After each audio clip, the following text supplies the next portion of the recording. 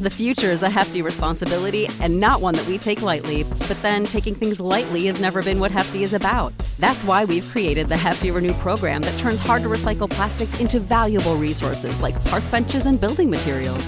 To participate, simply fill up an orange Hefty Renew bag with accepted items, tie it up, and drop it in with your regular recycling. That's it. It's that easy. It's time to rethink recycling with Renew. Particular valued resources may vary by geography. More info available at heftyrenew.com.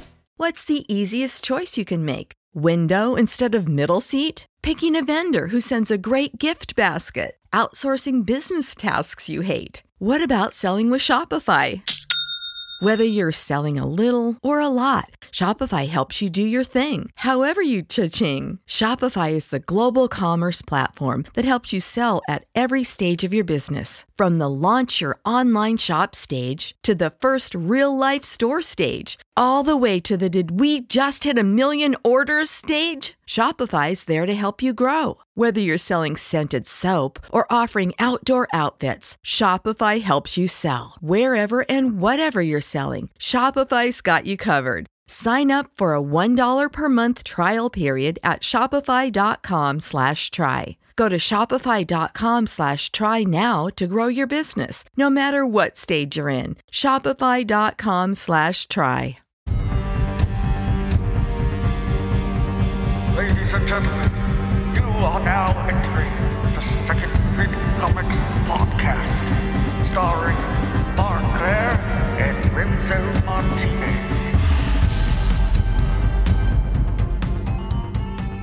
The time was coming, and the time is here once again.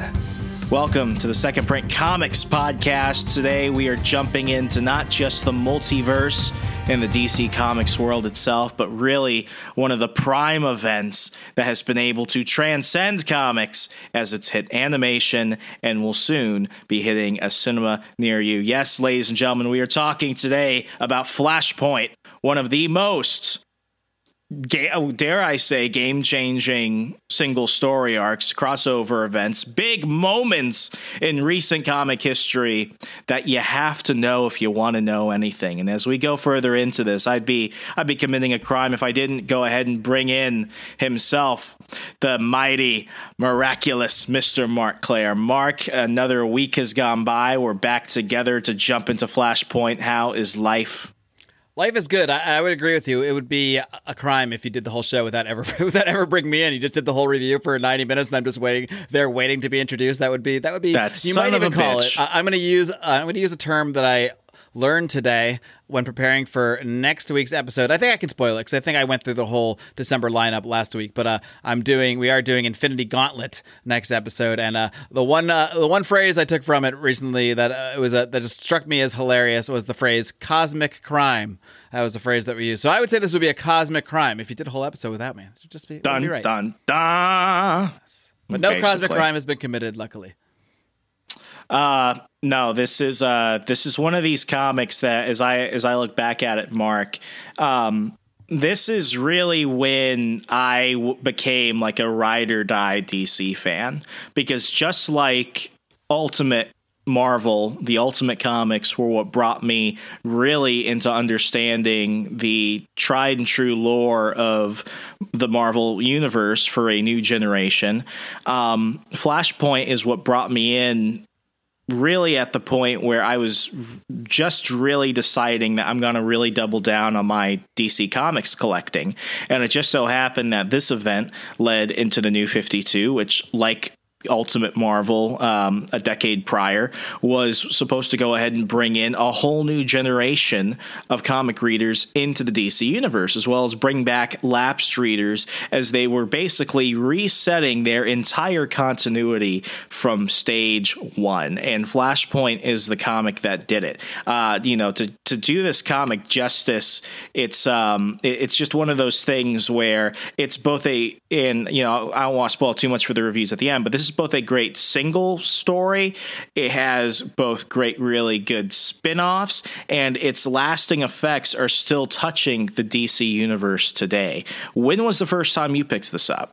So when I got back into comics after my little hiatus, which I've discussed in many an episode of this program, at first when I got back into things, I jumped back into Savage Dragon. I read like 100, Savage Dragon back issues, and I started reading Image stuff. I think the Marvel Unlimited app came out around then, so I got that because it was just like, wow, I can access the whole Marvel library. So I got back into some Image stuff. I ended up jumping over, reading all of The Walking Dead, reading all of Invincible, and going through a lot of the Marvel catalog, but I hadn't really gotten that much back into DC other than reading a few of the older stories I had read as a kid. Like I reread Death of Superman at that time. I reread Batman Nightfall, which we also looked at on this show. But it was only a couple years later, actually. It was around the time of DC Rebirth, because I kind of had heard of DC Rebirth, and I knew there was something going on, but I didn't know too much about it.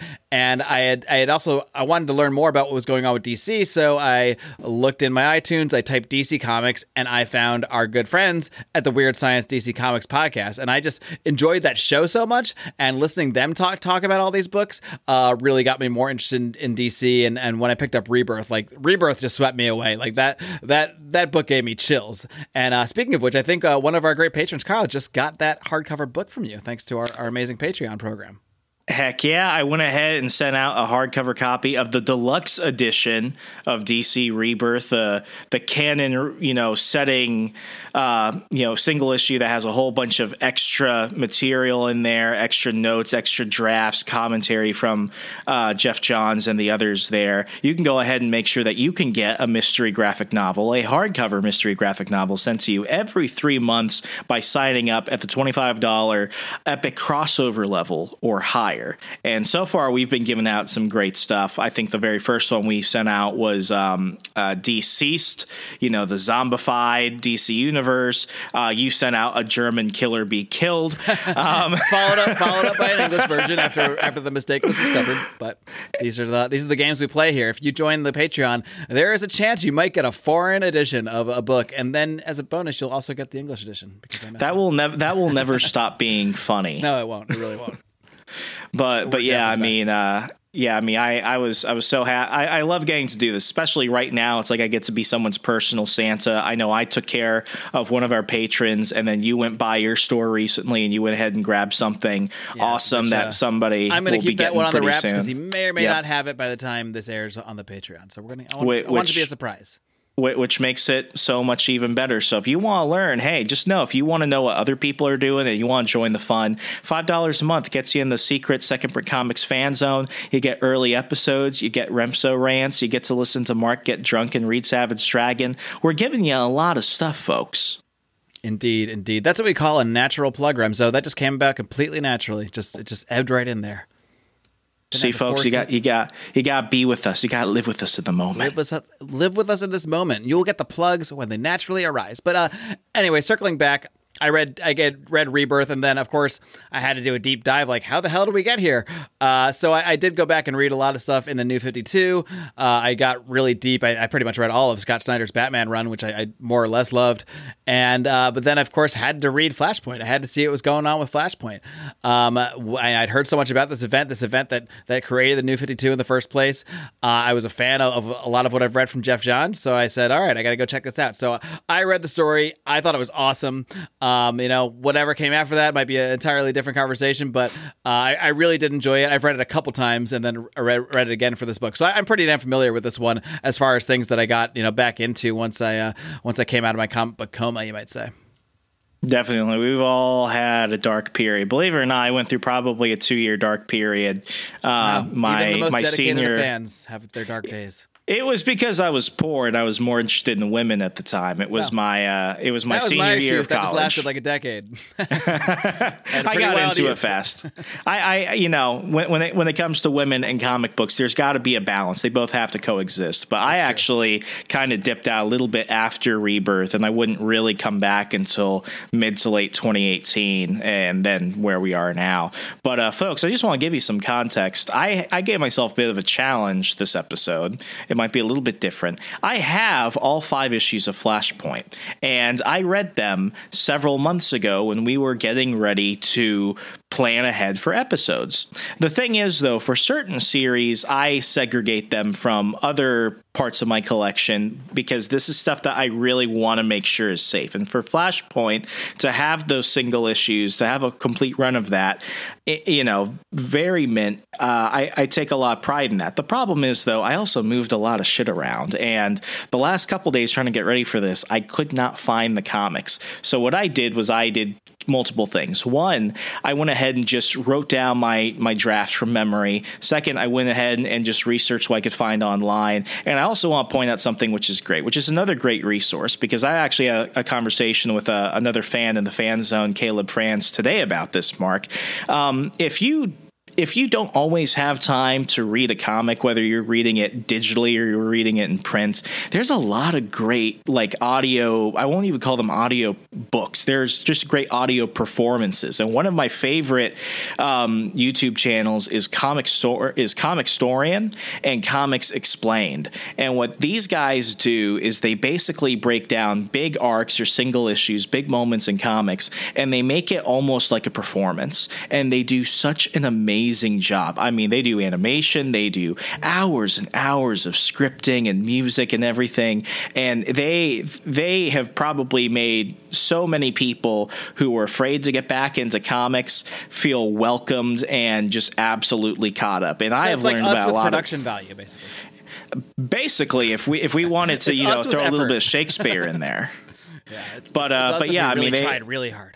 Yeah, but what they do is they do it in more of a narrative way. So while we'll go ahead and we'll stop and we'll try and connect dots to a million other things, they just kind of focus in on that. And that's what makes it different. If you just want to focus in on a singular story, that's it. Here, you're getting so much more. And we don't even know where these tangents usually lead. No, so we like to believe. Yeah, so we like to believe that we're just, part of the flavor. We're part of the amazing buffet of comic book content out there. But, like everything else, we're the best. So, just one of those things I wanted to go ahead and let you know about because I enjoy it so much, especially if nothing new on Netflix or Disney Plus. I'm going crazy. I'm unemployed right now. There's only so much I can do, hint, Mark. Patreon would be a nice place to visit.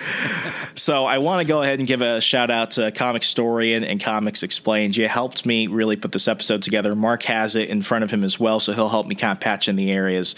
But I want to talk about Flashpoint, and then after that, we'll really try and touch on the idea of the multiverse itself, because we covered this a few episodes back, covering Deadpool Pulp, and now I feel is the time where we can really start getting kind of weird of the multiverse and alternate timeline idea. Just as the Marvel and DC universes in the films are about to do the same thing. So you think they planned that, because they're like stacking right on top of each other? It's interesting. I'm not sure. I don't think they planned it together, but maybe they I have this crazy theory. The comic Illuminati has been plotting all along. So I've got this crazy theory, and I promise this will be the last one. We'll jump into the comic. Do you think that Disney created coronavirus? It's not the craziest theory I've heard. Now, that might just be because I'm exposed to a lot of crazy theories. But, they're certainly one of the prime beneficiaries. Let's put it that way. Think about it. And now they have 20 shows coming out, 10 new Marvel shows, 10 new Star Wars shows. Just saying. All in the works 9 months ago? I don't know. Anyway, let's get into some weird shit. And the first big movie they come out with is Mulan. Huh? I don't know. I'm not saying. I'm just saying. That's either them tripping themselves up or them giving us a middle finger. Anyway, if you're from China and you're listening to this, ni hao. Then welcome, because you're our first Chinese listener. And we're glad you're here. And it was fun having you until we managed to be so insensitive. Yeah, exactly. There we go. Anyway, I'm ready to start. You ready, Mark? I'm ready, yeah.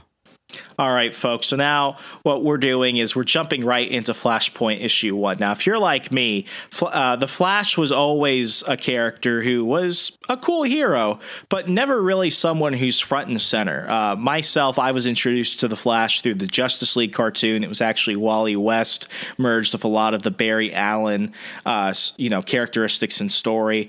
So the idea of the Flash being really a serious hero, it just wasn't a thing. So I remember picking this up thinking, okay, it looks really cool, and it's got other heroes. So obviously, it's just the Flash's turn to be in the spotlight, and that's where we start. My Flash was actually Wally West. My Flash was more specifically Mark Waid's Wally West is the series that I really got into in the 90s. So, Barry Allen was really never my Flash. Barry Allen he was dead when you got in, didn't he? He was dead in Crisis on Infinite Earths, which I did go back and read when I got into comics. But, as far as regular series, I never knew Barry Allen. I didn't really know Barry Allen until the WB series came out, and I got in, and I really enjoyed at least the first 3 seasons of that series, and that was my first exposure. Other than of course I knew who he was and knew he was the Flash for most of continuity, but as far as a character I had been into, it was always Wally West for me. And that's why Rebirth hit me so hard. So I could probably firmly say that this is our first real committed storyline to Barry Allen that either of us really read. Yeah, I guess it really would be for me. Yeah, I mean, I did read Crisis on Infinite Earths, prior to this in my comic career, but other than that.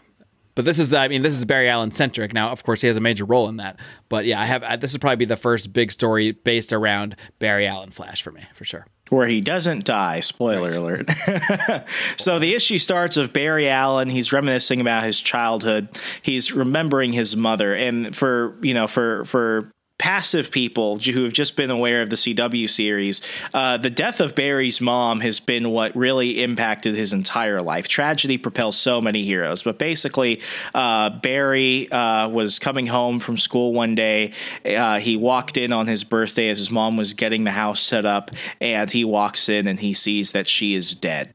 And what ends up happening is Barry gets dragged, many, many miles away by this giant yellow speedy thing, and he's just like, what happened to me? So he gets back to the house and he sees his father's been arrested, and basically the father was framed for the crime. So that is what basically propelled him to eventually become a police officer. Later in the panel work, we see... Now, I have a question. Was that always the canon, who killed his mother? Or is that a retcon? It's a retcon based off Flash Rebirth that came out of Final Crisis. So that is the current canon, and it's been basically verified throughout the last several events. And that is the same plot of the CW show as well. Yeah, which is why they really kind of coincided with that. Same went for Arrow. They did a lot to change Green Arrow's origin to coincide with the show and what they were doing in the comics. So for all intents and purposes, this is real. I went into a little bit more detail, but in the first page where you're going through the panels, you basically get to see him remembering his mother, his loving relationship with his mother. You learn that she is dead and her case is basically still kind of unsolved, because his father at this point has died in prison after all these years. And then you go down and you see the accident where he's in basically a crime lab filled with chemicals. Lightning hits him. He falls back, and that's how he gets his superpowers. And what ends up happening is he's reminiscing on this, and he's basically just kind of catching you up. And this is what I like about Jeff Johns. Jeff Johns is really good about catching people up while at the same time making very seasoned readers happy. So this is just a couple of pages. Later on, after we kind of see the quick run through the Flash, we see Barry Allen in his coat. He's sleeping at a desk. I mean, it sucks to be this guy, because he's got to be, a crime scene scientist cop by day and a superhero by night. So this idea that he's a slacker, when you kind of see that, you're thinking, that's not really him, but it's him just kind of catching a break, and we're kind of wondering, why is he there? Barry's woken up by a friend at his desk telling him, hey man, don't work another 18-hour shift. You got to focus on solving the death of Miss Alchemy, the Miss Alchemy murder. And he sits up, Barry, as he's like, hey, who's Miss Alchemy? And he has no clue what his friend is talking about. That's when the Central City Police Captain Singh walks into the room, and he's screaming about this guy who they all, apparently according to him, everyone knows who killed Miss Alchemy. It's our so-called hero, Citizen Cold. And for Flash fans, something's kind of odd about that. Who's Miss Alchemy? We that's an unfamiliar person. He's in a room surrounded by familiar people. And then he's like, what hero? And Captain Singh is like, Citizen Cold. Citizen Cold, Who's Citizen Cold? Citizen Cold, as we know him, is Captain Cold. You know, part of the rogues, part of the dastardly foes of the Flash. So Barry tries to, you know, really kind of figure out what's going on as he sees on the TV Citizen Cold is fighting some other villains. What does he do? He gets up and he's rushing to the scene. He's running like he typically would. He's looking for his flash ring, which contains his costume, and he notices it's not there. Even worse off, he also notices that he can't really run as fast as he typically does. So what happens is he's rushing to the scene, figures out he doesn't have his ring, figures out he's not running fast, falls down the stairs, and who does he, you know, rise up to as this, you know, older woman comes over and is like, "Hey, are you okay?" It's his mother. So right now, what we know is that showing up at my work, Mom. That's what I'd be thinking. But you know, I guess if your mother's been dead your whole life, that's not the first thing on your mind. But I'd be like, Mom, why are you? I'm at work. Come on. It's there. There's a lot of high strangeness going on. You know, villains are heroes. Cats are being friends of dogs, and he doesn't have his powers or his ring, and his mom's alive. Weird stuff is amiss. Yeah. How do you typically feel about stories like this? Because just off the bat, you could tell, oh, this is going to be an alternate timeline story or a time travel story. I feel like people really love them or they really hate them. You know, it all depends on the story, I guess, because there are, like, yeah, in theory, I feel like once I detect it, which is usually right away, like when you just wake up and everything's wrong, everything's weird, and okay, so you know this isn't going to stick. You know this isn't what we're getting at. In this case specifically, though, this actually this is not just like an alternate reality or a dream or something like that. This has a reason behind it, and it actually really matters, and it's central to the whole story. So like, and even where they're going with it and where it leads into everything with New 52. So I do like it in this case. And there's other times where I feel like I can enjoy stories like I feel like it's usually actually Jeff Johns that writes these kind of stories where I can enjoy these stories as long as you make me feel like it's mattering, even if I know at the end of the day like this specific reality or these specific events, like I know this is not going to end with Citizen Cold as the hero of Keystone City or anything like that. But if you can make me feel like the story matters, like the character is going through something, then it's okay. And like here, this happens to Barry Allen. Like in the current continuity, this happened to Barry Allen. So I think especially in this case, I'm totally fine with it because this is all, it's an alternate reality of sorts for now, but it's also really happening, so to speak, as really happening as can happen in comics. Yeah, and I mean, all of this stuff, he still remembers every moment of it. You know, some of my favorite time travel stories are kind of like X-Men Days of Future Past. Mm-hmm. That is a very important X-Men story, but Days of Future Past is not felt throughout any of the modern X-Men comics at all. I guess another example I would take would be like Age of Apocalypse, which we'll probably look at some point, and a lot of people look back fondly upon. But at the end of the day, Age of Apocalypse, it's entertaining. It's got some interesting stories in it. They do a lot of different things with different X-Men characters. But after 3 months, it didn't matter. You know, we went right back to it. This really matters. Like this matters today, 8 years later. Exactly. So we're getting back into it. He's trying to figure out, Mom, you're alive. He tries to get his mother to basically, you know, figure out what's going on, and she's wondering, why were you running out? Why are you looking like a fool? And he's like, listen, Mom, I'm the Flash, you know, the fastest man alive. And she has no clue what he's talking about. So Barry's freaking out. Nothing is right. His, you know, all the stuff is weird. So he goes to the one person in his life he feels may hopefully know what's going on. So he runs over to the local newspaper to find his wife, Iris West. But everything else is just as weird there as it is all around him. She sees Iris go over to some other guy, and they start getting it on in the workplace. A lot of PDA. And, you know, at this point, he's like, okay, like, if she has no clue who I am, if she's with another guy and all this other stuff is happening, then the only excuse is that I am in another reality. And at this point, you know, he goes back to his mom and he's like, Mom, I mean, you don't know me. Do you know Batman? And she's like, oh, yeah, I know Batman. That's when the panel starts to shift. And this is where you really start to understand the depth of the changes in this world. So anyway, now we're going to Gotham, and Gotham here is a little bit different. Typically, when Gotham is drawn, it's drawn in very much the style of the 1990s Batman the Animated Series cartoon, or it's supposed to be drawn kind of like a modern day Chicago. This is a bit hazier. It's a bit more Las Vegas-y, and we'll explain that in a minute. But in Gotham, you see Batman chasing a villain named Yo-Yo, and just from what you can see, this is not your average Batman. This Batman is bulkier. He's got little, like, shoulder pads that look like something out of, like, Dracula coming out. Those beady red eyes. This is, if people think that the Dark Knight Returns Batman is the most badass version of Batman, he may have been until Flashpoint Batman. I think I would agree with that. So basically, he's chasing after this chick named Yo-Yo. He's trying to figure out where the Joker's funhouse is. So he grabs her. They're at the side of a they're at the side of like a construction yard on top of these rafters. Batman being all intimidated and stuff. And typically, nothing really happens here.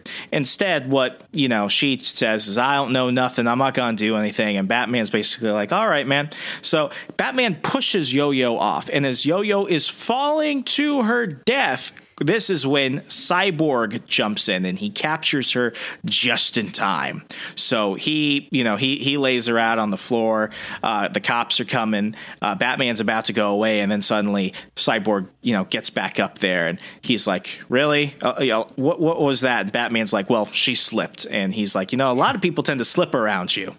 At this point, Batman's trying to get away, and Cyborg's like, "Listen, man, I need to talk to you about something." This is when he turns on this hologram, and around Cyborg and Batman you see all these heroes. Some are familiar and some are just ones you don't expect. One of them is Green Lantern Abin Sur. If you know anything about Abin Sur, you know that his death is what makes Hal Jordan the Green Lantern, but somehow Abin Sur is still Green Lantern and alive and right there.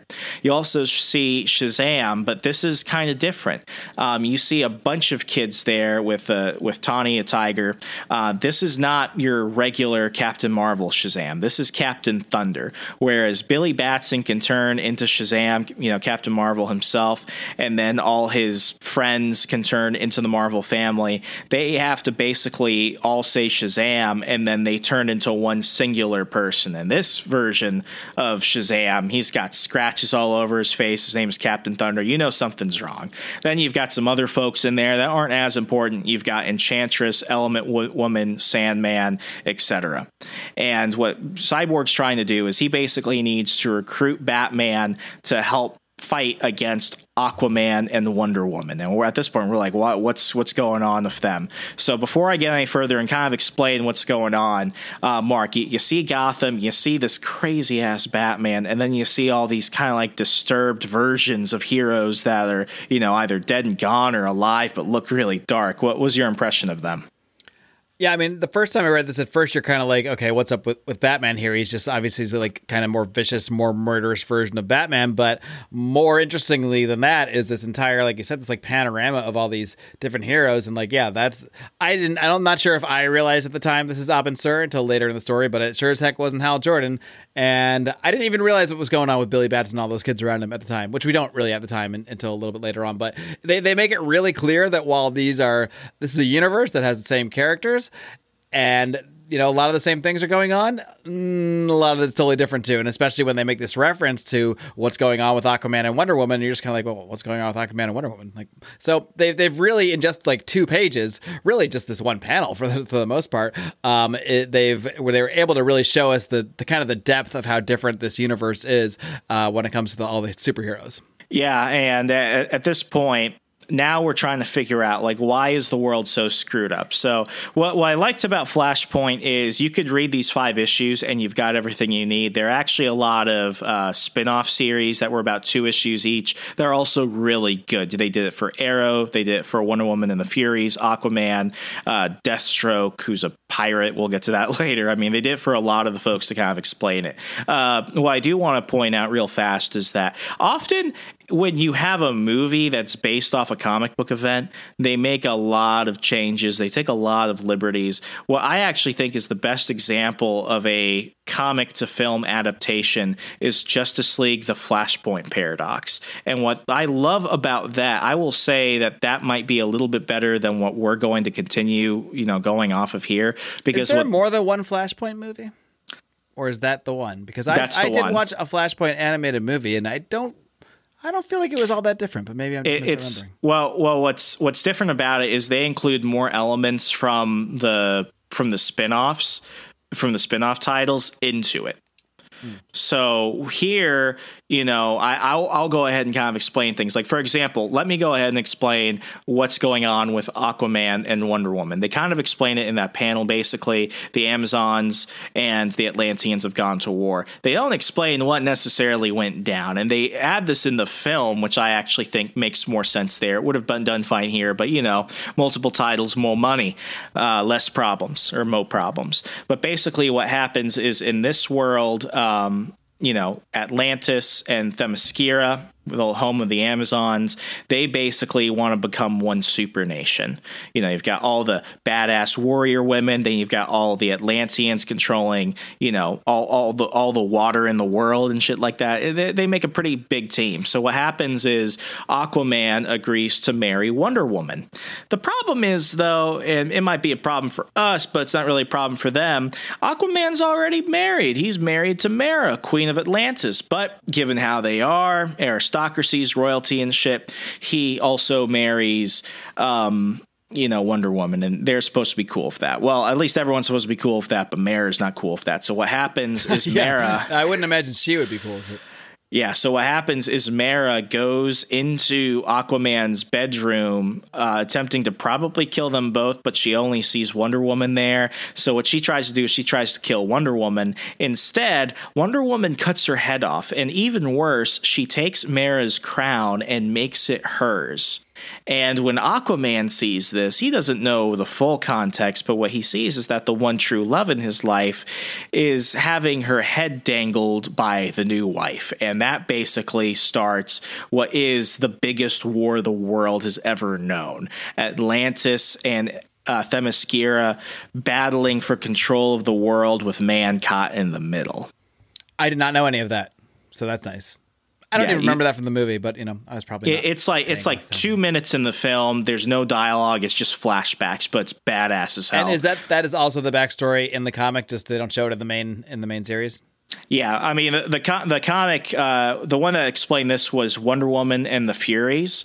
It was a 2-part spinoff that came out of this, but honestly, it wasn't that memorable, and they did a better job showing it in a 30-second to 1 minute long flashback in the film that I just took 5 minutes to explain, which basically shows you it could be done. It could be done many different ways, and I think the film version of incorporating it in, whereas they don't really give you that backstory here, makes more sense. So at this point, Batman is like looking at the crowd, looking at Cyborg, and he's like, "You need me to go ahead and save your team." I imagine him with like a Clint Eastwood-y voice. He's like, "No one can kill Aquaman and Wonder Woman," and at that point, Cyborg's like, "Listen, man, if you don't join us, they're going to go ahead and destroy the world. If they destroy the world, I don't know if I need to remind you this, but they're going to destroy Gotham too." And Batman jumps off. Funny how the one without powers is the most important one here, just because it's basically that they need Batman because they think if Batman gets on board, then everyone else will fall and will join the revolution essentially. Well, Batman has a power. He's the power of money. Oh yeah, I'm rich. I wish I had that power. I'm rich. But yeah, Batman jumps off and Batfleck forever. Although supposedly I heard that they're actually going to have new Batfleck movies now too. In addition to the Pattinson movies, in addition to new Superman movies with Wojciech. So who knows what's going on over there? The world makes no sense. But anyway, as he mentions, hey, Gotham might also be caught in this. Batman grapples off, and he's like, "One can only hope."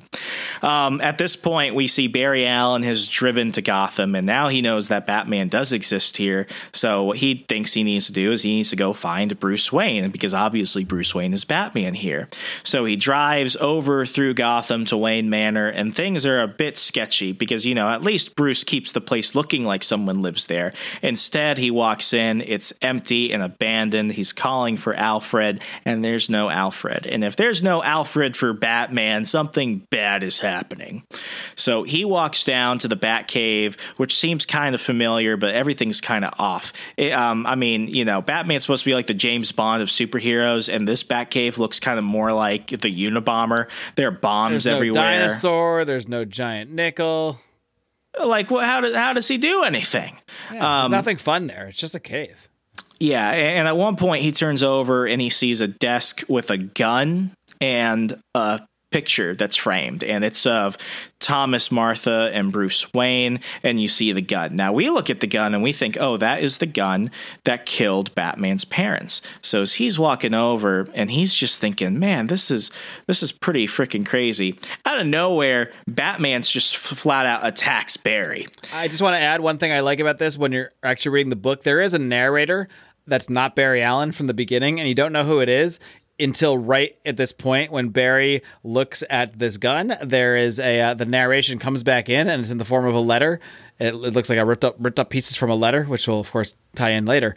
But it's the narration then says, "The first time I met Barry Allen, I nearly killed him," and that's when Batman appears. So then you realize that Thomas Wayne Batman has been the narrator this whole time through the letter, which will of course be integral to this whole story.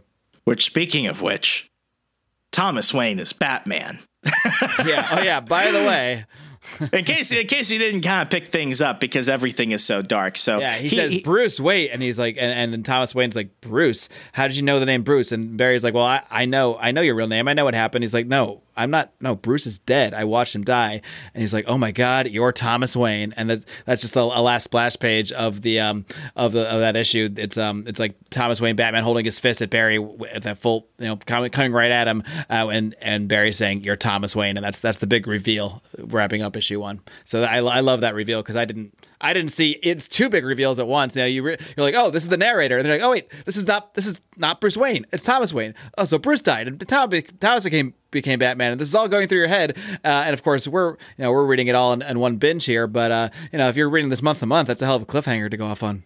Oh, yeah. And what I love about this single issue is the fact that it did such a good job of giving you so much information, and none of it feels like a drag. Mm-hmm. Like, you're being introduced to a lot of things that might be kind of overwhelming for some new readers. But even as like somebody that knew what was going on, this is a lot for me. And because of that, I just found it more interesting. That's something that Jeff Johns has a real knack for with his writing in general. He is really able to show you the whole history of something, give you enough information, but he does it in an interesting way and naturally through dialogue to a point that you never feel like, oh my God, I just got bombarded with so much. It always moves along, never bogs down the story. He's just able to masterfully weave in the information you need in a very natural way. And that's something that's really difficult to do. A lot of times I get to the recap part of a story and I'm like, oh, I'll just flip through these 3 pages. Yeah, I know what would happen here, but that never happens to me with a Jeff Johns recap. I always feel like, okay, this is engaging me. I'm actually interested in why he's talking about this, and before I know it, we're already back in the dialogue,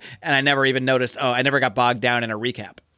Yeah, absolutely. And as we go into issue 2, correct me if I'm wrong, do you see Deathstroke?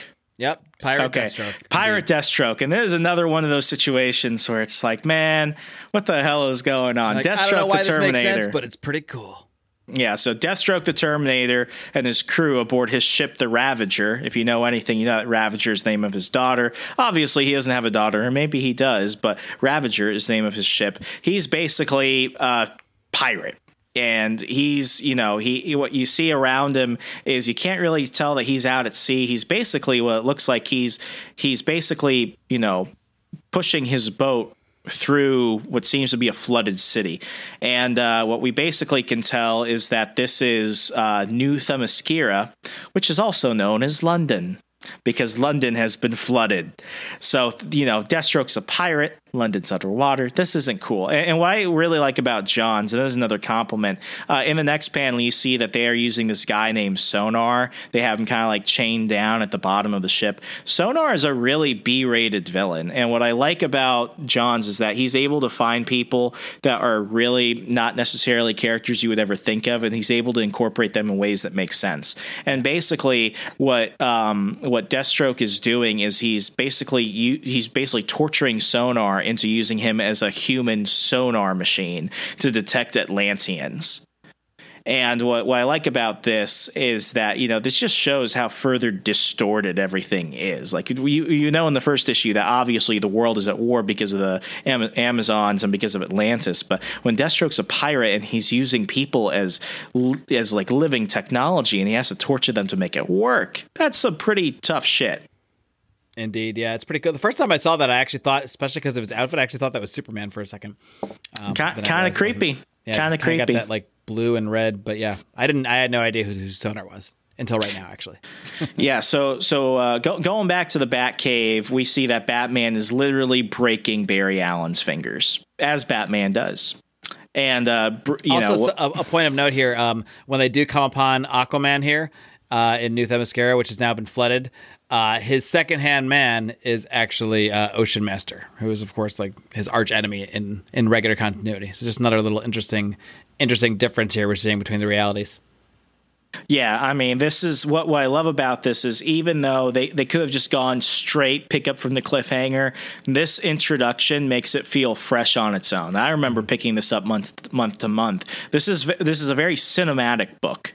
I try not to use that book off. I try not to use that phrase often, but it's very cinematic. So we're back at the Batcave. Batman is breaking Barry Allen's fingers, and he's taunting him. He's like, "You've got like 8 fingers left. If you say my dead son's name again, we'll just keep going." Dude, him breaking his fingers is just like so like it's so many layers of what the fuck is going on here. Like, why is Batman so freaking brutal? Also, Batman is breaking the Flash's fingers. Like, it's just insane. And I mean, the Flash has never had to deal with something like this, like a regular human breaking his fingers. It's just all completely out of the sorts of where these characters would normally be. While they're still, at least with Barry, is the same character. Like, literally is the same character. This is not an alternate reality version of Barry Allen. Yeah, and I mean, what's kind of crazy, kind of jump off into the Batman Flashpoint series that came out of this.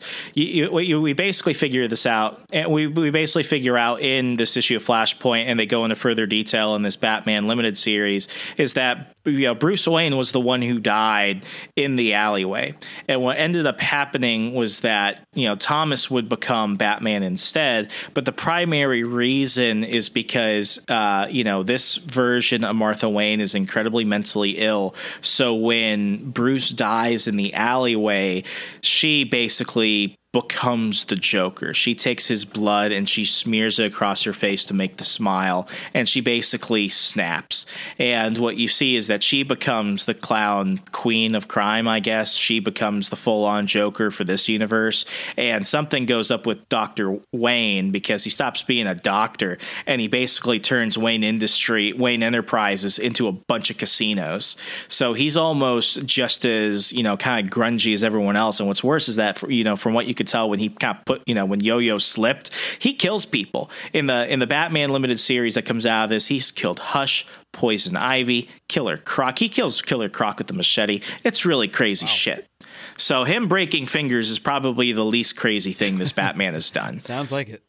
So what happens is, as Batman is grabbing Barry and continuing to interrogating him, his memories are changing. And now Barry can see the change that happened with the Waynes, and he can see the change that happened between Aquaman and Wonder Woman. And that's really bad, because now what he's starting to do is he's starting to lose his memories of his timeline, and he's starting to gain the memories from this timeline.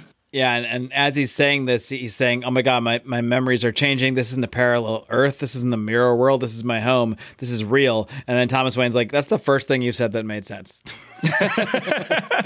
So what he tries to do next is he's like, listen, man, like I gotta show you my ring. My ring has my costume. And Batman's like, how do you get a costume in your ring? He grabs his ring, his Flash ring, because, as you know, he runs really fast, shoots the costume out because made out of unstable molecules. He quickly gets changed, and then boom, bang, he's the Flash. So he tries to do that, except the problem is he shoots out his costume, proving he's right. But the problem is, as soon as he sees it, as soon as Batman's somewhat convinced, the costume is that of Eborn Thawne. Eborn Thawne, a mad scientist from the 23rd century who's obsessed with the Flash. And he can tell because it's basically the regular Flash suit with yellow. And throughout the book, and I didn't explain earlier, but throughout the book, you see like this yellow flash throughout it, like just a blur. At one point, it came by and it said hello to the Flash's mom, and she's like, "What? Who's there?" Now we know because earlier it was insinuated that the Reverse Flash is there. I don't think I ever noticed that. Did you notice it? No, I still haven't noticed it. I'm actually flipping back and trying to find the part with Iris right now. I found it going online today. I'll go ahead and point out the page. I see it right there. Yeah, you see it? Yeah, she says, there's one panel where you blink if you miss it, but yeah, that's clearly him right there. That in this one panel, it's actually very clearly him if you just look. But I easily, as I have several times reading this, you could easily miss it. Yeah, you've seen Fight Club, right? Yeah, of course. You know how if you pause at certain points in the movie, you see Tyler Durden in the corner?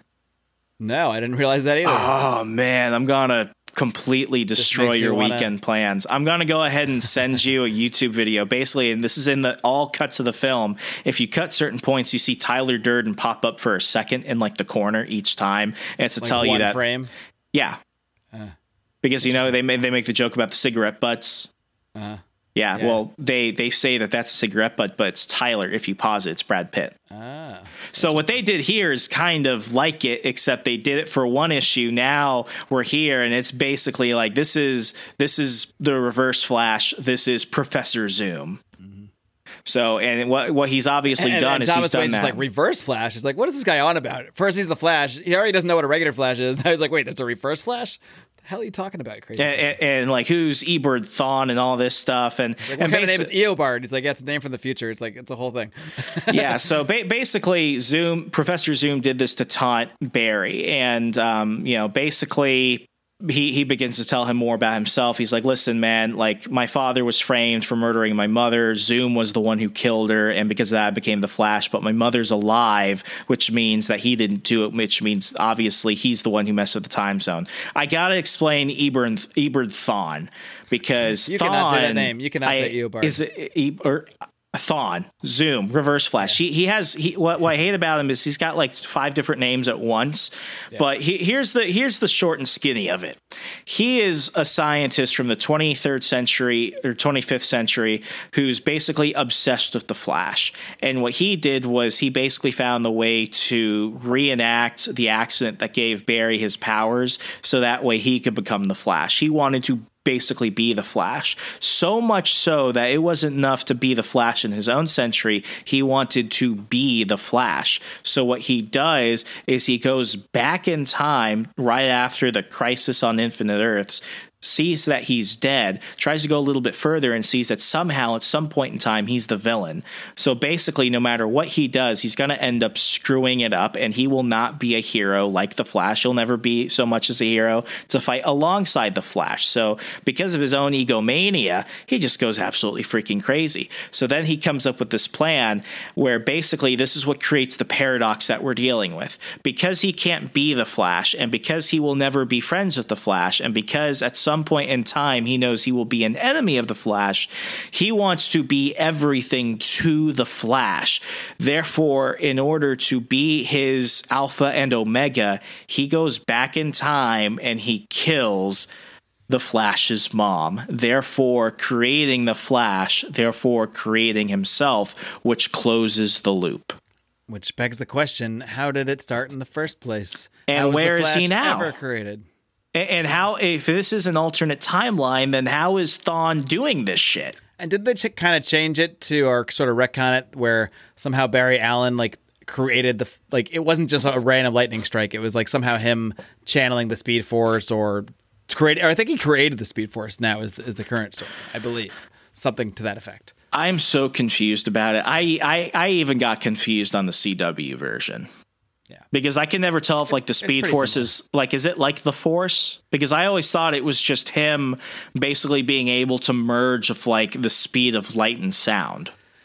Yeah, but but in the show they almost make it out like a place, like a physical place, like a place you go, and then it kind of is that in the comics too. Like when they hit the Speed Force, it's like, you know, like Wally West was like, I don't know if he was technically trapped in the Speed Force, but they've had different times when they had like different Flashes trapped like within the Speed Force. So that, I don't know, it's always confusing. I'm not sure if the Speed Force has ever been clearly defined. It's the because comics of all things Flash, basically. Basically, because Speed Force. Yeah, because the Speed Force. So basically, Batman agrees to help Barry because if they can get his powers back and he can fix all this. Just to real quickly go back to the definition of the Speed Force according to DC, the DC Wiki is at dc.fandom.com/wiki. The Speed Force is a cosmic force based around velocity and movement, and one of the 7 forces of the universe. It is the representation of reality and motion, being the very cosmic force that pushes space and time forward. And it was what gives all Flashes their powers. But that does make it out to be a sort of separately existing force that just exists out there. Listen, I don't want to insult our kind, but Let's get a quantum physicist on the show to explain. That is some nerd shit right there. Indeed. So, oh my gosh. So what? Easiest thing to say is because Speed Force. It's everything we need for the anything we need for the Flash to do. Whatever the story requires it to be, the Speed Force will be. So it's Maura McTaggart. So Batman agrees to help Barry because if he can get his powers back and fix the timeline, that means that Bruce can live. Because at this point, as you've clearly defined it, this is not a separate universe. This is time. This is current, and something is wrong. So therefore, you're not going to have the alternate realities and stuff if Bruce Wayne is dead here. This is the prime And he Earth. needs Bruce to live so that he can go to his reality and try to stop him from being Batman by whatever. Don't get into your Tom King shit now. I got into the Tom King zone. Get me out. The King zone. Okay, I'm out. I'm back. Sorry. Okay, so Batman agrees to help Barry get his powers back so they can fix the timeline so Bruce will live again. What they do is they get an electric chair and somehow all the chemicals necessary to, bathe him in. So at that point, it happens to be a stormy night. This is one of those moments where it's kind of cheesy how they happen to have everything right there, but they do it. So they go outside of the manor and rig an electric chair with the chemicals during a storm to recreate the accident which gave him his powers. Lightning strikes a pole attached to the chair, and it causes a quick explosion, but it actually ends up burning Barry alive to a crisp. And this visual right now, they don't hide from it. He is burnt alive. Yeah, this is insane. They just show him, burnt to a crisp, like as a regular human without powers who just got struck with lightning and a bunch of chemicals. This did not quite work out. And then again, this is how they end that episode. Oh man, I almost made it an hour without doing it. This is how they end that second issue of Flashpoint. Also in there, we do meet Steve Trevor, who is on a mission. He gets captured in New Themyscira, and he is captured by Wonder Woman, and she does the lasso of truth thing, and then he says that he's there to find Lois Lane. So that's just another story point in there. Oh, and let's just finish it. She kills him. She strangled. I'm sure she chokes him to death with the lasso of truth, and there's just another version because everyone knows that Steve Trevor is Wonder Woman's canon love interest. So as we can see, this is them having never met prior. Therefore, she's never been introduced to the rest of the world. So this is her in her true barbarian warrior princess state. If she's going to kill Steve Trevor of all people, and we know who he is, then we know that this is a world where shit can go down anyway. If you haven't already been able to predict that. Indeed. So we go on to the next issue, and what we see is that Lois Lane is running through, New Themyscira, London. She's trying to escape everyone who's chasing her, the Amazons, and she ends up getting saved by Etrigan, Grifter, Ambush Bug, and a few other random people. And this scene is kind of irrelevant. Seeing Grifter here for me, the first time I had read this, I was like, wait, What the hell's Grifter doing here from Wildcats? I mean, I later, I knew that like DC had bought Wildstorm and all of that, but I think this might actually be the first time they actually tried to incorporate these characters into the DC comics. Is that not, you are exactly right, and this is the only time this really matters in this series because or ever again, practically. Basically, because it doesn't matter after this. Basically, as Mark mentioned, DC had purchased Wild Sword Comics, and I guess they had to use them at this time.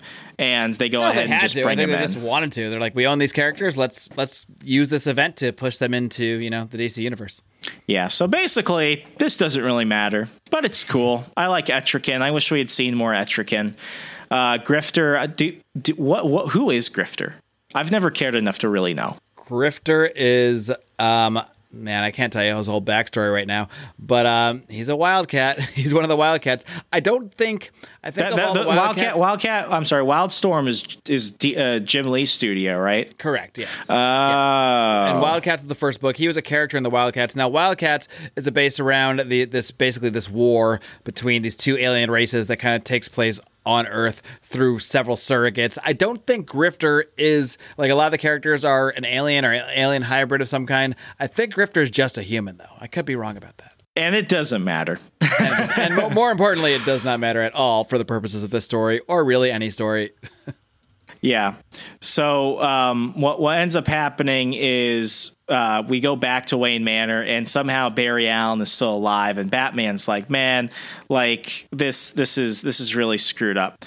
So as Barry is basically on this slab of a table trying not to die, his memories change again. He sees Abin Sur staying Green Lantern instead of Hal Jordan, and that just shows, man, things are still changing. If I begin to forget more of this, it's going to screw up everything else.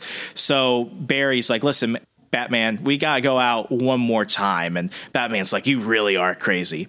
So they go outside and they do the experiment. This time when it happens, the explosion is even bigger, and it causes Batman to kind of fall off this balcony level where they were trying this out. And as he's about to fall onto these spikes on the gate, you see a blur come and save him. And basically, it's Barry. It actually worked. He actually sped up to save Batman. And it's kind of funny because just in that classic Flash sense of humor, he looks at him as Batman's like, what the hell is that? And he's like, told you. So they fast forward a little bit to the Batcave. And what you see is that we're getting to learn more about the Flash's powers. He's not just super fast, but you see his hair is coming back and his skin is repairing because, it actually, the Speed Force will heal him at a molecular level. Even so that when they're about to go on the next stage of their plan, when Batman tosses him the yellow Zoom Flash suit, Barry's like, I can't go out like this. So he changes everything at like an atomic level, making it back to its crimson red and gold, so that way it looks like a regular Flash suit. I just thought that was pretty cool. Somehow I have no problem buying that the Flash can have super speed because he got struck by lightning and a bunch of chemicals, and there's a paradox where his villain created him, but that's what created the villain. So how does that make sense? I can deal with all that. I cannot wrap my head around the fact that he changes the color of a costume at the molecular level. I just can't. It's a bridge too far for me for some reason. But because comics. So him healing himself from having been set on fire earlier is a bridge to is okay. Yeah, that's fine. Okay. No, that's totally fine. Yeah. It's the little things that bother me for something. It's not the big stuff. I accept the big stuff. I get it. So basically at this point, with his powers back and Batman's fully believing him, he's like, hey, man, why don't you just go back in time and stop whatever happened? And Barry basically says he can't go back or else he might ruin the timeline even more. And as they're witnessing what's going on, they realize this war between Aquaman and Wonder Woman is too big for either of them. Whatever Zoom is doing, he's obviously prepared more. So what they need is Superman. And Batman's like, what is Superman? Basically, in this version of the timeline, the rocket that Superman was sent on from Krypton did not land gently in Smallville, Kansas. It landed in Metropolis, blowing up the city. And the headline, they show the newspaper headlines when they're looking back at the, the old microfiche of these headlines, and it says Metropolis attacked. So they took this as like a rocket attack from wherever, Yeah, aliens bad. 35,000 people. Ugh. That's 10 9/11s in 1 second. So yeah, how'd that kill so many? Wow. I mean, man, did you see Man of Steel? They destroyed a lot of shit in that movie. Yeah. In an hour-and-a-half fight scene that we needed. Anyway. Anyway, so basically Batman is like, I know where we can find your guy. So fast forward, we go and we basically see Batman has volunteered to help Cyborg, but he needs a favor. They've done some digging and they've seen that they need to find the layer of this Project Superman. And basically Project Superman is a secret government program that's underneath the ruins of old Metropolis. They're in the sewers. So as they go there, they basically go and they go into the sewers, they break into this facility and they see, basically, someone's being held here. And as they look around, they see this skinny alien named Subject 1. They go ahead and they get a little bit closer and they see that it's basically an emaciated Superman. There's a little touch here that I really want to point out. It's almost like an Easter egg, but they're running by this one room and he looks in, like Barry looks in real quick. He's like, Subject 2, what's that? And they say it looks like a canine skeleton, and it's like this basically this dog skeleton there. So I guess that was Crypto. A little crypto there with him. Yeah, so I guess Crypto didn't make it. Crypto's just sitting there. The skeleton's just there with a bunch of lights on it, just sitting out in the open. I don't know how long they've had that skeleton out there, but yeah, it's like sitting next to like what looks like maybe a part of the rocket or maybe a separate rocket. Because was Crypto in a separate rocket? Because he wasn't like Crypto. Oh man, it depends. Crypto's confusing. I think Crypto's confusing because he's either an alien, he's either an interdimensional being, or he's a LexCorp experiment. Well, in this one, he's an alien, I guess, and he's dead. And dead. Yeah. So we got dead Crypto. Then we got Subject 1. It's basically Superman if Superman was held in Auschwitz. That's the only way I could describe him. That's how I always remembered him. That is accurate. Yeah, he's a skinny, frail, literally never seen the light of day. Yeah. Dude. So he's afraid of everything. So basically Batman's like, this is your secret weapon.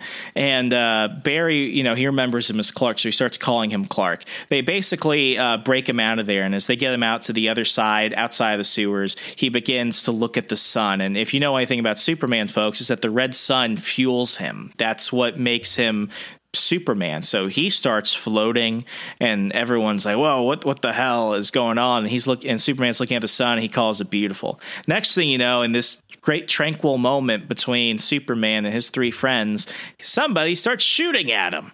So what you see is a bunch of government agents. They start storming everyone. They're shooting at Superman. And what does Superman do? Because he doesn't know his own powers, he accidentally incinerates someone with his laser eyes. Yeah, you don't realize it's accidental at first until they go to the next page and you see his reaction. He's like, whoa, I did that. I can burn people.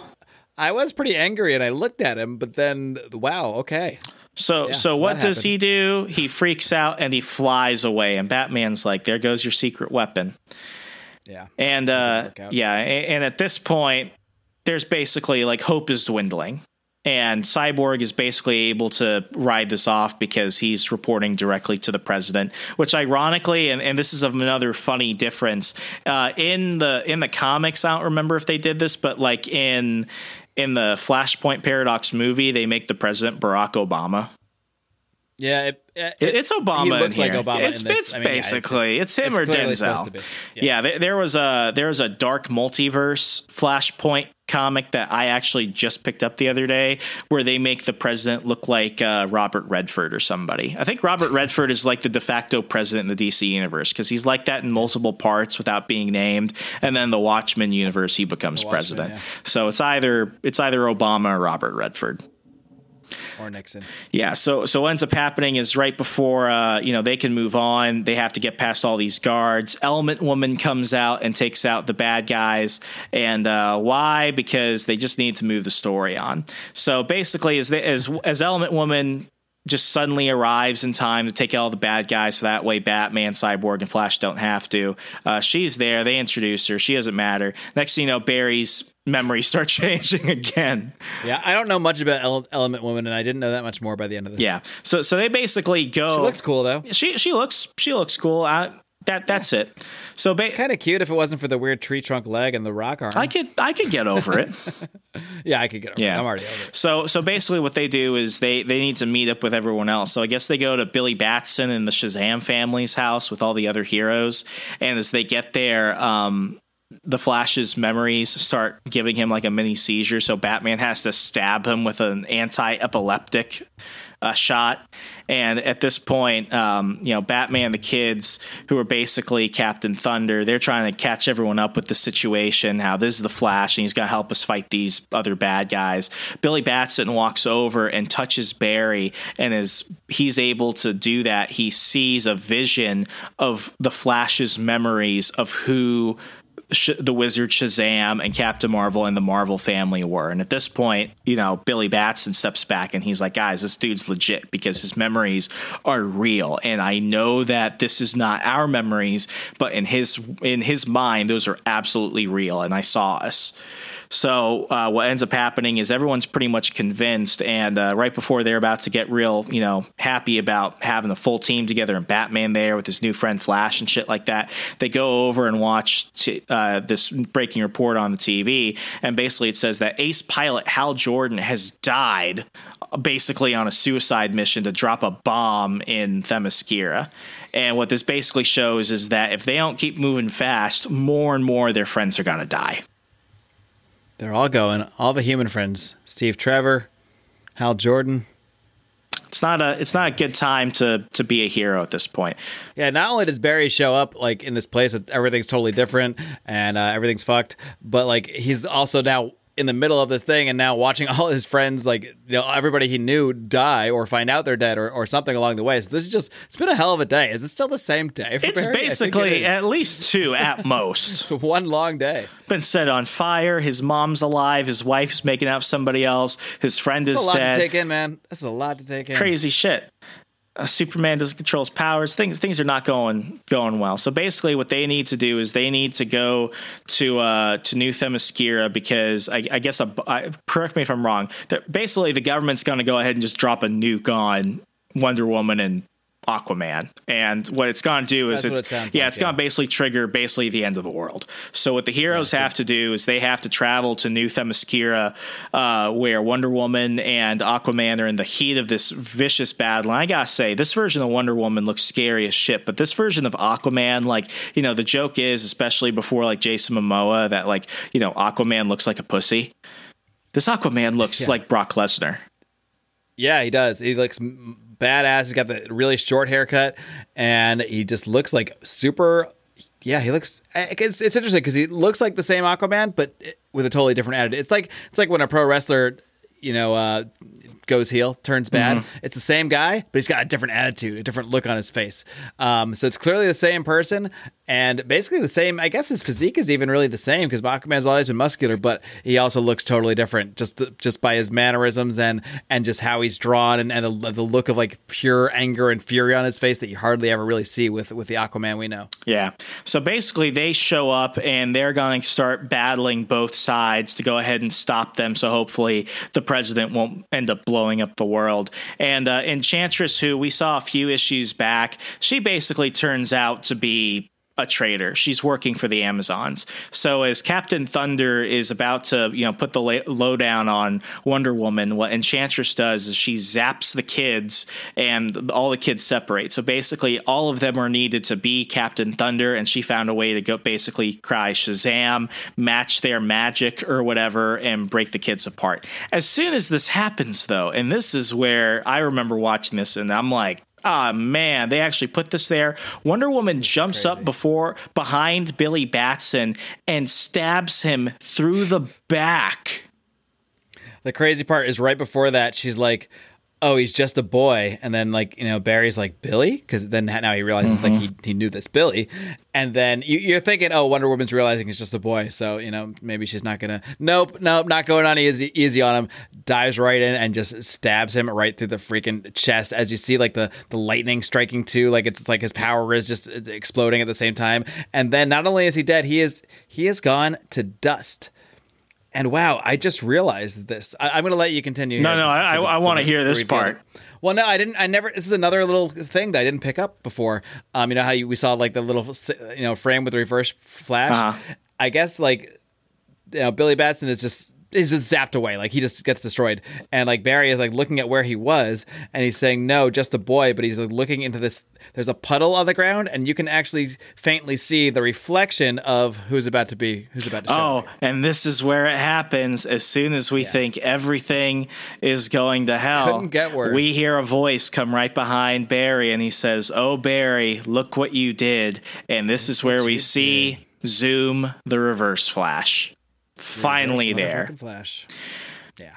So at this point... And behind him is just pure destruction. You see all these Themyscirans, Atlanteans, there's all these... This are all on the ground. I mean, there's been just a massive, brutal, bloody war. I think war scenes and big battle scenes in comics are either done very well or they're not done well at all. This is... I could probably say this is my favorite army versus army war scene in comics anywhere. The Amazonians versus the Atlanteans. It's pretty badass. And I like that they actually show people dying. Like I think that's one of the problems with a lot of war scenes. Like you just see a lot of fighting, but there's never like bodies laying around. Well, no problem here. There are bodies laying around. Like they're showing this is a real battle with real consequences, and we're seeing that with all these characters that we know dying. And I think we had seen Hal Jordan, who is powerless in this, Steve Trevor, who's powerless, but now we've seen Billy Batson, who I guess Billy is powerless, but Captain Billy Thunder is dead. Not, but now we're seeing the heroes getting knocked off too. And what's crazy about this, just a little extra stuff, without Billy, the kids can't turn into Captain Thunder. So the kids are just basically screwed at this point. Now there's just a bunch of like 15-year-old kids just here at this battle scene, just like, well, okay, we're screwed. Here we are. This lady's got to cut our heads off. So now we're on to the final portion. Zoom is there in the flesh, and he just starts beating the crap out of the Flash. And at this point, he's basically, Barry's trying to figure out, like, dude, why are you doing this? And what Zoom basically says is, Barry, I'm not the one that did this. You caused this to happen to the timeline. And basically what happened is at some point between where the Flash series left off before this, which doesn't really tie in that much, but it kind of does. Basically, there's this gap between Flash stories in DC Comics. At the beginning of this story, we know as much as Barry knows, but there's a reason why. Apparently, at some point before the story even began, Barry went back through the Speed Force and he stopped Zoom from killing his mother. Because of that, the Speed Force collapsed, causing Barry to forget that had even happened, because by then, when he got back to his present, all the timeline had completely changed. It broke that loop that had kept the whole thing going through time, where Professor Zoom gets in touch with the Flash, goes back, kills the Flash's mother, which makes the Flash, become a forensic analyst, and yada yada yada. Eventually become the Flash. Now we have essentially broken that loop by him interfering in that initial act by Professor Zoom, so that stops him from ever becoming the Flash, which is how we get the Flashpoint universe. Look at that. Yeah, which is one of those moments where it really goes into the whole time travel paradox. Like if you remove a butterfly, because that butterfly's wings didn't flap, it didn't cause a hurricane somewhere else. It's the butterfly effect. And, at this point, Zoom is just taunting him because he's right. Zoom says, I never killed you because I needed you. Because when the Flash went back and he tossed Zoom back into the Speed Force, because the Flash ruined the loop, the time loop, it caused Zoom to become a living paradox, because now he's split between timelines, which means he can straight up do whatever he wants and mess up time, no matter how bad it will change things, and it won't affect him because he's free of the rules of time. My big thing with time travel stories is they're really, really confusing. I think if I can understand it, they did pretty well.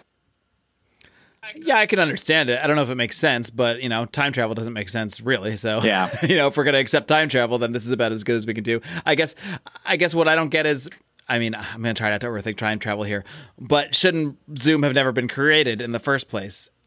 But he had to have been created for Flash to go back in time and causes in the first place also. So again, we have a different kind of loop now here. Why? Because Speed Force. Comics. Because Speed Force. Right. Okay. Because we're going to come out with a whole t-shirt line because comics, because glasses, because Speed Force. There you go, folks. This could be our big path to victory. There you go. Financial victory. So because Zoom is just too busy basically talking about how he has basically beaten the Flash by basically watching Barry Allen destroy the world. He gets a little bit distracted because next thing you know, Batman comes in and stabs Zoom through the heart. So you see this. See, it's not really. He's doing the classic, and he'd already kicked the shit out of Batman before. Yeah, I was gonna say, Zoom could kill everybody. His problem is himself. He just can't shut up. Exactly. He's doing the classic superhero, I'm going to do one final gloat as I stand above you thing. And, he forgot about the one guy, maybe the guy without powers, but the guy that has grit and, well, a killer instinct about him. And speaking of killer instinct, we see a crack in the sound barrier. At that point, Batman. I love the sound effect. Yeah, so as we saw Batman stab Zoom, killing Zoom, Enchantress blasts Batman with like this giant magic blast. And that is Wonder Woman's sword, I believe, that he stabs. Which is even cooler. So, Batman kills Zoom, Enchantress comes in, blasts Batman, screwing him up, and right before she's about to blow the kill shot on Batman and Flash, we see anorexic Superman literally. Oh wait, no! Before that we have the Resistance show up. The whole team that we said didn't matter again. Grifter and Etrigan and they show up to remind people they're there. They show up to remind people that they're there, and then Enchantress fucks with them, and they don't matter. And then they really don't matter. They really just wanted to get Grifter in here for some reason. And he doesn't. They wanted to remind us. He doesn't matter after that. Anyway, Superman. Okay, skinny Superman literally lands on Enchantress, blowing her up. I can't tell if she's ripped in half or if she just turned into fairy dust or some shit. It looks like she's ripped in half because they show her. Yeah, no, if you look at it, you can see an arm and her hat on one side, then a different arm on the. Yeah, so he just squashed her in half. Yeah, at this point. This is so violent. Yeah. This is one of those violent DC Comics. And I love it. So we see Superman join the fight. The tides are finally turning. At this point, Flash runs over to Batman. They see off in the distance bombs going off, so he knows he only has so much time to fix things. Before, he says goodbye, Batman. Batman gives him a letter, and the letter is what will stay on for years. And he gives him the letter, and he says, hey, if you see my son, give this to Bruce. And it says Bruce on the letter that's folded up. And then Thomas Wayne, before he dies, he says, Barry, I'm sorry about your mother. And he passes away. At this point, Barry starts to run back as fast as he can to rip into the Speed Force to go back to the moment of change. And at this point, he lands back on the front porch of his home in front of his mom. At this point, this is Barry's chance to make a choice. But what he does is he explains everything to his mother, and he doesn't know what to do because he wants to fix everything to save all these millions of people who have died, but he wants his mother. And at this point, this is a really soft moment. His mother's like, listen, Barry, you can't change it. You can't run away from these things. At least if you do this, I'll be with your father. So what he decides to do is to ultimately stop himself. He runs back into the Speed Force to the moment he's about to stop himself. I love that they show Barry chasing Barry, and they show Barry is looking back, and he's like, "What the hell's going on, man?" He's like, "I know what you're feeling." He's like, "What is this?" He's like, "Sorry, I have to do this." He's like, "I have to save her." He's like, "No, it's like watching Barry battle himself." Yeah, it's a crazy moment, but that scene is what changes everything going forward. Barry stops Barry in the time stream, and as he stops him, he wakes back at the desk that we saw in the first issue.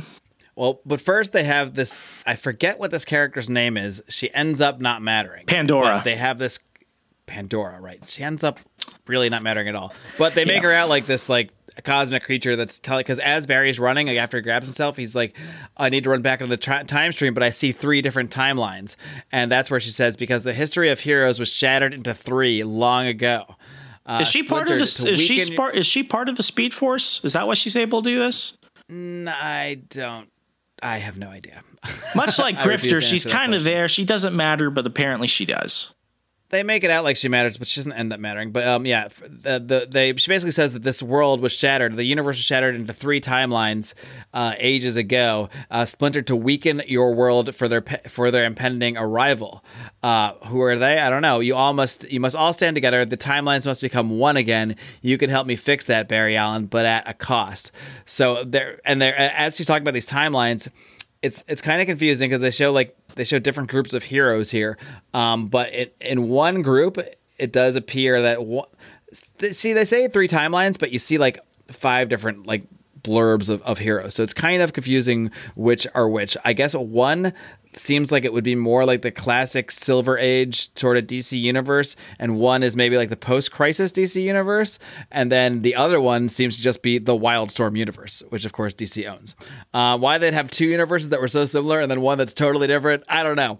But this is their way to cram everything into one and create this new 52 that basically includes elements of the Silver Age, pre-Crisis, elements of the post-Crisis, and elements of Wildstorm characters, and it's all a reset at the same time. Because why? Because comics? Because timelines? Because continuity resets? Because DC likes to do this? Thank you, DC. So anyway, he basically chooses something, and we're about to figure it out. He wakes up where he woke up at his desk in the first issue, and this time he sees that something is a little bit off, but everything seems normal. So the only way to really figure it out at this point is to go find Batman. So he rushes to the Batcave, and if you've noticed anything, it's that his costume's a little bit different. And then when you look at Batman, if you look at him in all the other Justice League and other Batman titles, you notice that Batman's costume is a little different. But both of them are talking, and long story short, the Flash explains everything that happened, and Batman's just like, well, I guess I've seen weirder stuff. How do I know whether to believe you or not? And Barry gives Bruce the letter that Thomas Wayne from the other timeline had written for him. At that point, Batman's like, what is that? And he's like, somebody wanted me to give this to you. We don't read the letter, but Batman reads it. And for the first time, I think, ever, Batman literally sheds a tear. And then he looks up at the Flash and he says, thank you. And at this point, with that panel, what we basically know is that we are in a new universe. And this is what gives birth to the canon-shattering, complete clean slate that is the New 52. Not the cleanest of slates, it would turn out, but yeah, I mean, this was... I guess the conversation of what the New 52 was could be probably its own episode all by itself. But in terms of setting it up, I mean, if you're going to reset a continuity and you're going to, maybe confuse us about timelines later on and maybe do a rebirth in 5 years, then maybe do something else and a death metal and maybe make everything matter later. If you're going to do all that, this is about as good as a way you could do it. Because, the story itself is just awesome. It's so inventive and fun, but it's like an Elseworld story, but it's in continuity, and it really happened. And current Barry Allen, this all happened to, and Bruce really has this letter, and it's part of the lore that has taken place since then. So it's like the best of both worlds. It's like an amazing, inventive Elseworld story, but it matters. It matters as much as anything. I like Flashpoint more than I like any of the Crisis events. I could say that. Oh yeah, easily, because while it has, I guess, a similar repercussion in that it kind of like merges worlds and universes and timelines and resets things. That's not what the story is. That's not what that's like the result of it. But the story isn't like 6 issues trying to explain timelines to you. Like that's what a lot of the problems with like a lot of these Crisis and Infinite Crisis, all events, which I love. I think they're actually very well done. There's another one we'll look at that is not as well done. What the hell is it called though? Time something Crisis in nah. It's the one where Hal Jordan becomes Parallax. I have it on Zero Hour Crisis in Time. That one is super confusing, but we're going to read that one too. Anyway, that is intimidating. All these different events are always all about the timelines, all about the history. This is really not about that. This is just about this one reset. Barry Allen trying to navigate this crazy new universe and figure everything out. And then, the result is this same kind of reset. But the other events, they feel so much heavier. Well, I should say heavier because it feels like it matters, and that's I think the problem with so many other things. Like with Secret War, for example, Secret War is the only title I think we'll ever give a 10. But here's the thing, though. Secret War doesn't really matter at the end of it. There's still little repercussions and there are little Easter eggs going forward in Marvel, but like episode 2 to hear us talk about Secret War. But like Secret War is not felt today. And it wasn't even felt years after it came out. With Flashpoint, we're still seeing it. We saw it through Doomsday Clock. We're seeing it through Death Metal. Like, it still matters that much. Yeah, for sure. I mean, yeah, and this is, well, we're not going to get into Death Metal today. I was talking to you about some of my thoughts about Death Metal, and I'm going to wait till it finishes to get my full. That's going to have to be like a bonus thing right there. That will go crazy. Yeah, we'll do a bonus, maybe bonus Death Metal debate here in the coming weeks. But yeah, I mean, I just like it as a story, you know, and at the end of the day, this is really a Flash story, and it's a Barry Allen story.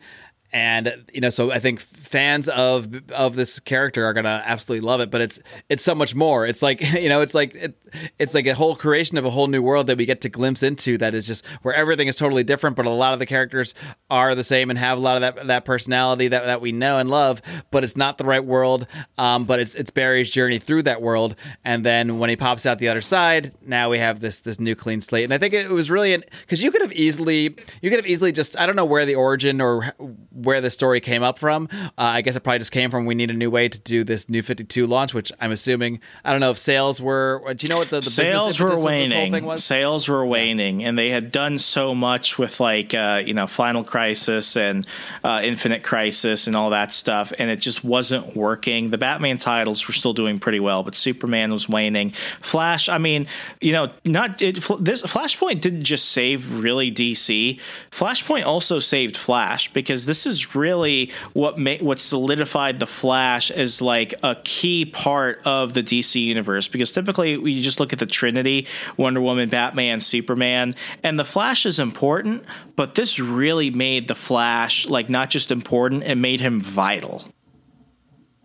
Yeah, indeed. He made him literally the center of the entire universe and the entire timeline. It made him the most vital character that exists. Yeah, absolutely. So I think I feel comfortable scoring it right now. In terms of story, I've really got two factors. One, is this good for people picking it up for the first time who know nothing? And two, is this good for seasoned comic book collectors and readers?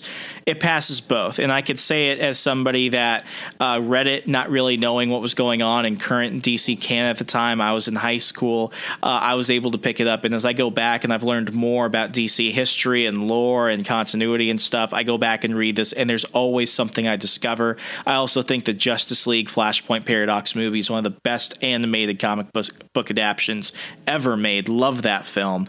I'm gonna give it a 4 out of 5 for story, and I'm gonna say the same thing for the artwork, because Andy Kubert, he might not be one of my favorite artists, but I love the versions of these characters that he does, whether it's Aquaman, Wonder Woman, particularly his Batman. Thomas Wayne Batman is freaking killer, and you even see elements of his costume even bleeding in to current Batman, which is badass as hell. I'm gonna give the artwork a 4 out of 5. I'm giving Flashpoint an 8 out of 10.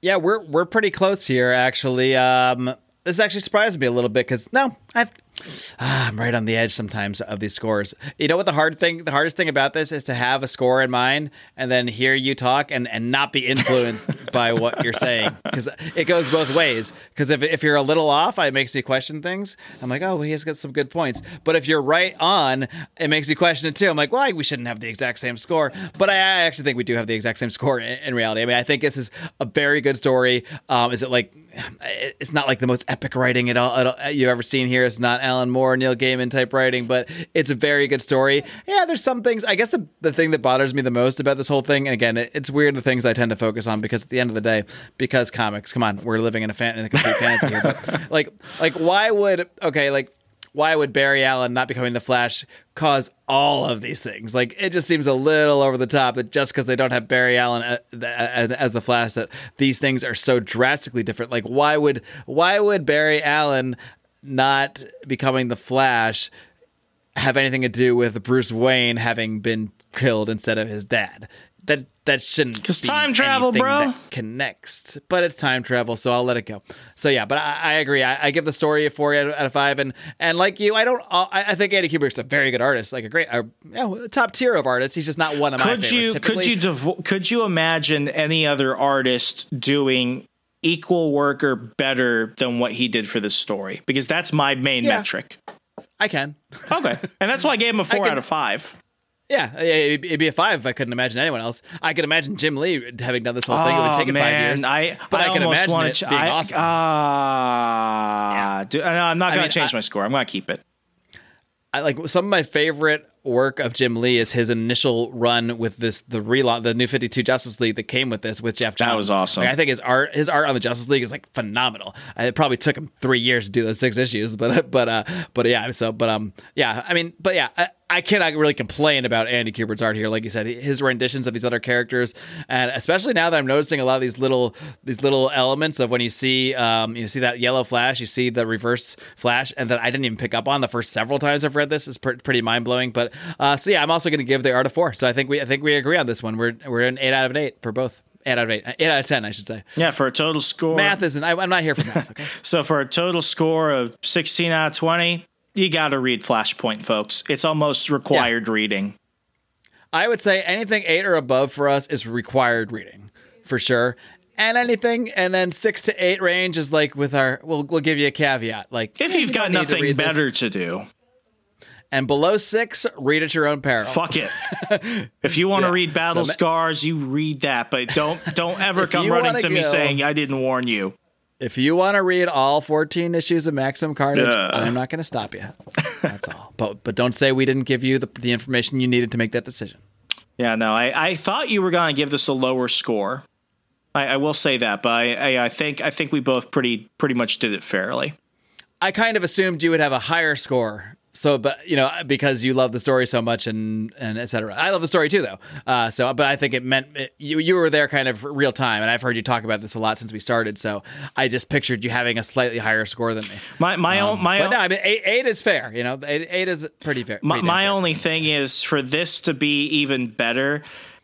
And this is why I think that the film is actually better than the 5-issue series itself. The film is better because it's got more of the supplemental flashbacks and information that you get from the crossovers. I'm not a fan typically of having to collect all the one shots and little mini series that come out of this, which is my big problem with Death Metal. One of my big problems. I've made an exception for Death Metal, but like with Secret War, I mean, I gave it expensive. That's an expensive exception. Those books are like $7 each. That's what really bothers me. It's been murdering my wallet.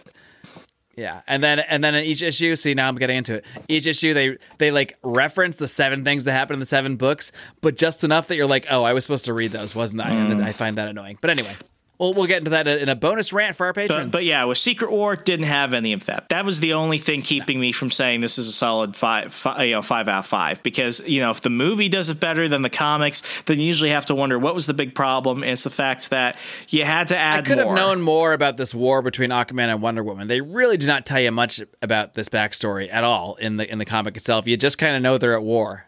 I mean, that seems like a pretty big thing we should know, what led up to it, which they don't. I don't think they even reference it here. No. We just know that they're at war. Yeah, and that's why just throwing in a 30-second flashback in the movie, it makes the whole story just seem better. I feel like you should be getting that from the comics and not the film. The film should simplify and the comics should be longer. But in this case, because that exists, that's what made this so much more difficult. One thing I'll say, this is actually one time, you will not hear me say this very often, because usually my problem with series and big events is they're a little too long. This I actually probably could have used an extra issue. It actually felt a little rushed to me. Between 4 and 5. Yeah. Yeah. Yeah, I mean, this could have easily been a 6-issue series. I think there's just some things we could have gotten a little bit more into. It's paced very well. You never get bored. So I can't really complain too much because it's not like they drag this out. But it felt like it could have just used a little more fleshing out. It's like suddenly we're there and suddenly we're in the final battle, and this is all happening the day that he becomes wakes up as Barry Allen in this new world. So it seems a little too fast for me. But That's a minor complaint at the end of the day. Yeah, folks, you gotta check it out. And if you love this conversation, if you love us, please go ahead and follow us everywhere on Al Gore's amazing internet, folks. It's just at Second Print Pod everywhere. Support the show, get early releases, bonus content, comic books, produce an episode. Check out all the tiers at www.patreon.com/secondprintpod. And if you forgot to give me a Hanukkah gift this year, if you somehow forgot, there were 8 whole nights. I don't know how you forgot, but if you did, easy one. I'll accept just one of these. A 5-star rating and a great review, preferably on Apple. Apple Podcasts is still the best place for those because so many different podcatchers actually just draw straight from Apple. So the higher you get up in those Apple iTunes algorithms, the more chance we're going to come up when people just type in comics or that kind of thing. The more chance people are going to find us organically. So your reviews, of course, giving us money is wonderful. We're putting that money to great use this year. We're going to be running some ads. We have an entire marketing plan. We are really planning to blow this show up. We are not doing this just for our health, just to talk to each other. It is nice. It is nice to have these conversations, but we really want to grow this thing. We want to grow this community and get as many people interested in comic books and interested in these stories as we can. That's what really drives and motivates us for this. But, we live in a world here, a reality where it takes money to grow. It takes money to get out there and to do what you need to do on the marketing and to really get in front of as many people as possible. So that's what we're looking to do next year. So the Patreon is great. Patreon.com/secondprintpod. But again, if you don't want to give us money, you can't contribute, you don't have that kind of budget on you, that's okay. Because guess what? For $0.00, you can go leave us a 5-star rating and a great review on Apple Podcasts, and we will appreciate it eternally and always. Muchas gracias. Well, that's all I've got, folks. I'm Remso W. Martinez. And I am the marvelous, mischievous, mighty, and oh so many other M words, Mark Claire. Read comics, change the world. Change the world. Good night, America. Adios.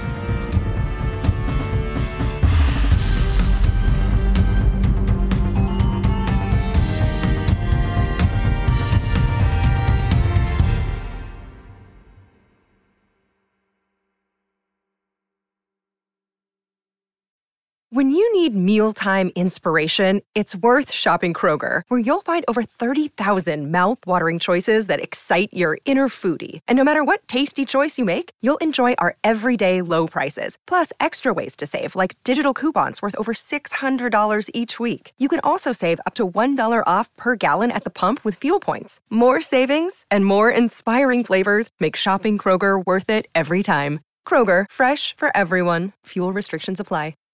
Save big on brunch for mom, all in the Kroger app.